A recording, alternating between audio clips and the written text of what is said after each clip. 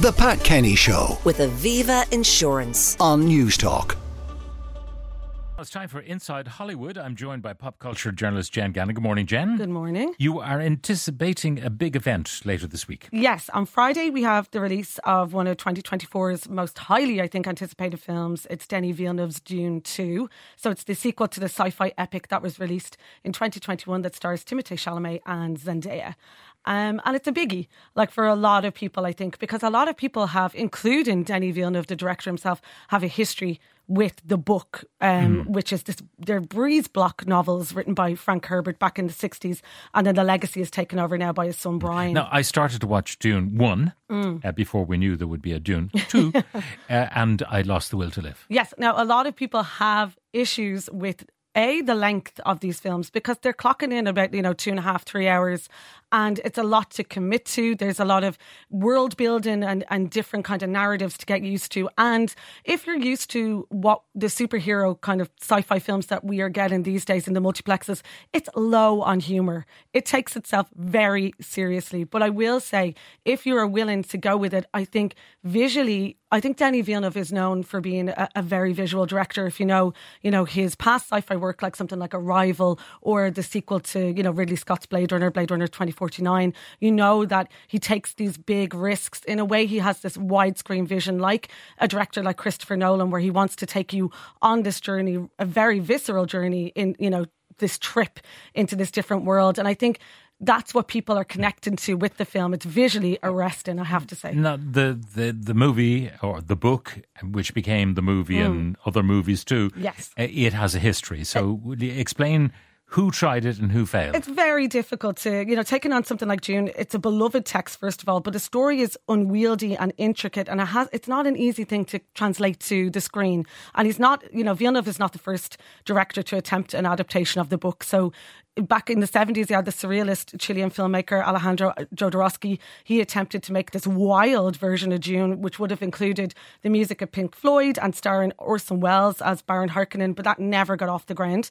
Then in 1984, there's the David Lynch version that starred Kyle MacLachlan, Sean Young and Sting. And David Lynch is a really distinctive filmmaker, you'd know from, something like a masterpiece like Blue Velvet or Mulholland Drive. And he has this very unique style. And the studio, Universal Pictures, their vision of Dune, they wanted it, 1984, it was around the time of, Star Wars and Return of the Jedi. They wanted something to match up to that. But Dune isn't like that. It's way more intellectual. It's way more philosophical. It's a lot deeper and darker and surreal. And David Lynch's 3-hour vision did not match up to the studio. So what you're left with is this messy, muddled attempt at trying to bring Dune to the screen. And David Lynch has never, gotten over that. He hates it so much, and he never will watch Villeneuve's attempt, he said, and neither will Jodorowsky. Jodorowsky thinks that, Dune is unadaptable and the material is just too much, and he's happy to see people fail, he said, trying to bring Dune to the screen. Well, let's hear Denis Villeneuve himself and, what brought him to this particular project.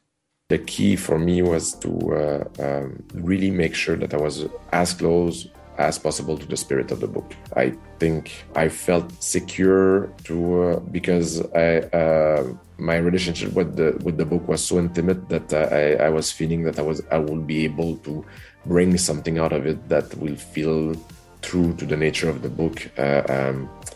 I didn't thought about the previous work that has been done. I just kept my focus on Frank Herbert's novel. That was my Bible. I kept it through these days with me, beside me. And it was my main source of inspiration. And when I was in doubt, I was just going back to the Bible, reading Dune again and finding my answers. And it was like a meditative process, being close to this beautiful masterpiece that and deeply inspired me and still deeply moves me and gives me so much energy. So it's like I just kept in contact with that, not thinking about the outside world at all. I made this movie, frankly, I think that made this movie for me. I made that movie for me. Yeah, yes. He's loved Dune forever. He said, he read it when he was 13, and it blew his tiny mind. And him and a friend of his made all these storyboards of images from Dune. So he already at that young age was thinking, forward thinking, I want to direct this one day, which is an amazing feat. I'm going to set you a challenge to explain to us in about 30 seconds what's it about. Oh God, it's your basic chosen one narrative. So you have this young nobleman, Paul Atreides, played by Timothée Chalamet, and he's trying to get to grips. His parents are trying to get him to grips with the idea of becoming a leader because his father and mother have been tasked with ruling this desert planet, the Arrakis, which is like the source of this mind-altering psychotropic drug-ish thing called spice. It's like Spice World without the Spice Girls. And they're taking over this planet from the very destructive Harkonnens. And they had this reign over Arrakis, and they cruelly dealt with the planet's indigenous population, the Fremen. So it's all about Paul kind of becoming a leader and maybe sorting out this, the Fremen, and maybe helping them to realise their freedom. But he is a complicated individual. So he is definitely not your typical hero. He's struggling with, the darkness in his mind and whether he wants to take on this mantle or not to become the hero of these people. So it's a kind of a Messiah-ish story. Exactly that. Yes. I mean, Jesus, the chosen one. Exactly. And a lot of the visual references, Villeneuve has said they're from like Zeffirelli's Jesus of Nazareth, Lawrence of Arabia. So that's the kind of sweeping epic you're getting involved in with Dune. Now, he talks about why he chose Timothée Chalamet. Have a listen.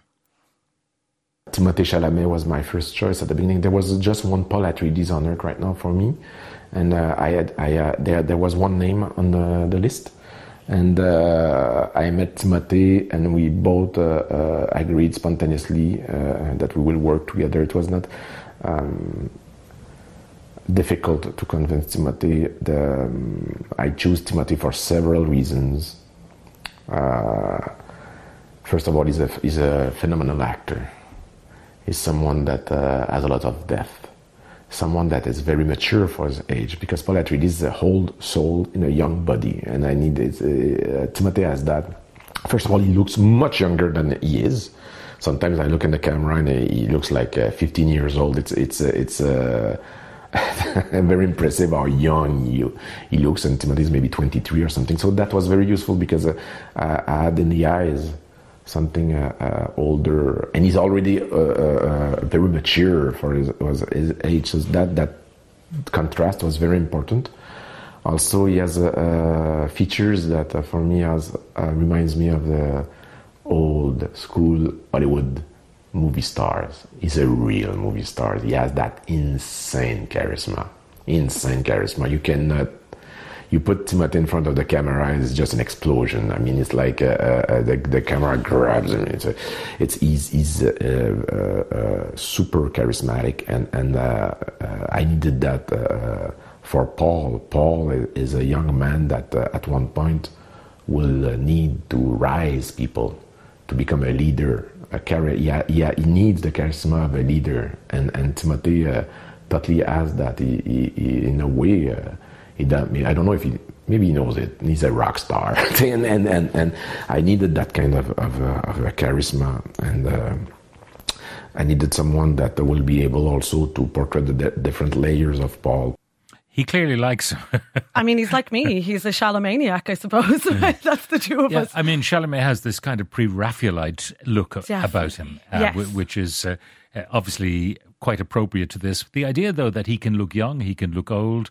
Saw him recently on Graham Norton. I think he was talking about Wonka. How was he in Wonka? I loved him in Wonka. I think he's a really versatile actor because, he comes from Juilliard, in New York, the school, and he's traditionally grew up doing song and dance, so he's very adaptable to something like Wonka, which is the first time I think we've seen him do that, because he's been in, an art house kind of world, with Luca Guadagnino, those kind of films, and now he's kind of branching out and expanding his range a bit more. So it's something like Wonka, you can see the lightness, the touch, the comedy, the versatility, the singing, the dancing, he can do it all. And then with something like Dune, it's a really big, it's his first franchise really, unless they make Wonka into one. It's a very clever move, I think, because it's an esoteric sci-fi film. Is he the new DiCaprio? I think that's what people are shaping up, for him to be. And even Leonardo DiCaprio has given him a advice, and he said, no superhero movies and stay away from drugs. And I think, maybe this is his dipping his toe in the water of a kind of superhero film, but something a bit different and a bit darker, more intelligent, more esoteric, as I said. Okay, now where did Dune 1 leave people? I mean, did it leave them hanging? Was it inevitable there would be a sequel? Yeah, he always said like he's splitting the first book, which is huge, into two. And then there's potential to move on to the third book, which is the darkest book, Messiah. So when you finish Dune 1, you know, we're not really introduced. We're a little bit introduced to Zendaya's character, Shani. So she's one of the Fremen, and there is a romance that's going to involve her and Paul in this film. And then maybe, as he said, he's thinking about bringing the third book to the screen, Messiah, which is the darkest one. So that would be his dream, he said, just to keep it to the trilogy, because there's so many other Dune books that he's like, I want to just stick to these three. So right. We'll see if that happens. And people can gorge on Dune. It's released Friday, is that right? It is Friday, but I mean, I think the Lighthouse Cinema in Dublin, I know that for sure, are doing the double. So you can watch, 1 and 2 if you're that way inclined. You can spend all day in the cinema gorging on, in the middle of the desert, gorging on spice. Go off and have your lunch. Exactly. Ride the sandworm for the whole day, which is, for some people that is something that they'd look forward to. I don't know if I'd be that intense with it, but like I'm looking forward to seeing it anyway. It's a big screen spectacle, and I think that's what people enjoy, going back to the cinema for, to be blown away by, stunning visuals, and that's something that Dune definitely has in spades. Jen Gannon, pop culture journalist, thank you very much. The Pat Kenny Show with Aviva Insurance on News Talk.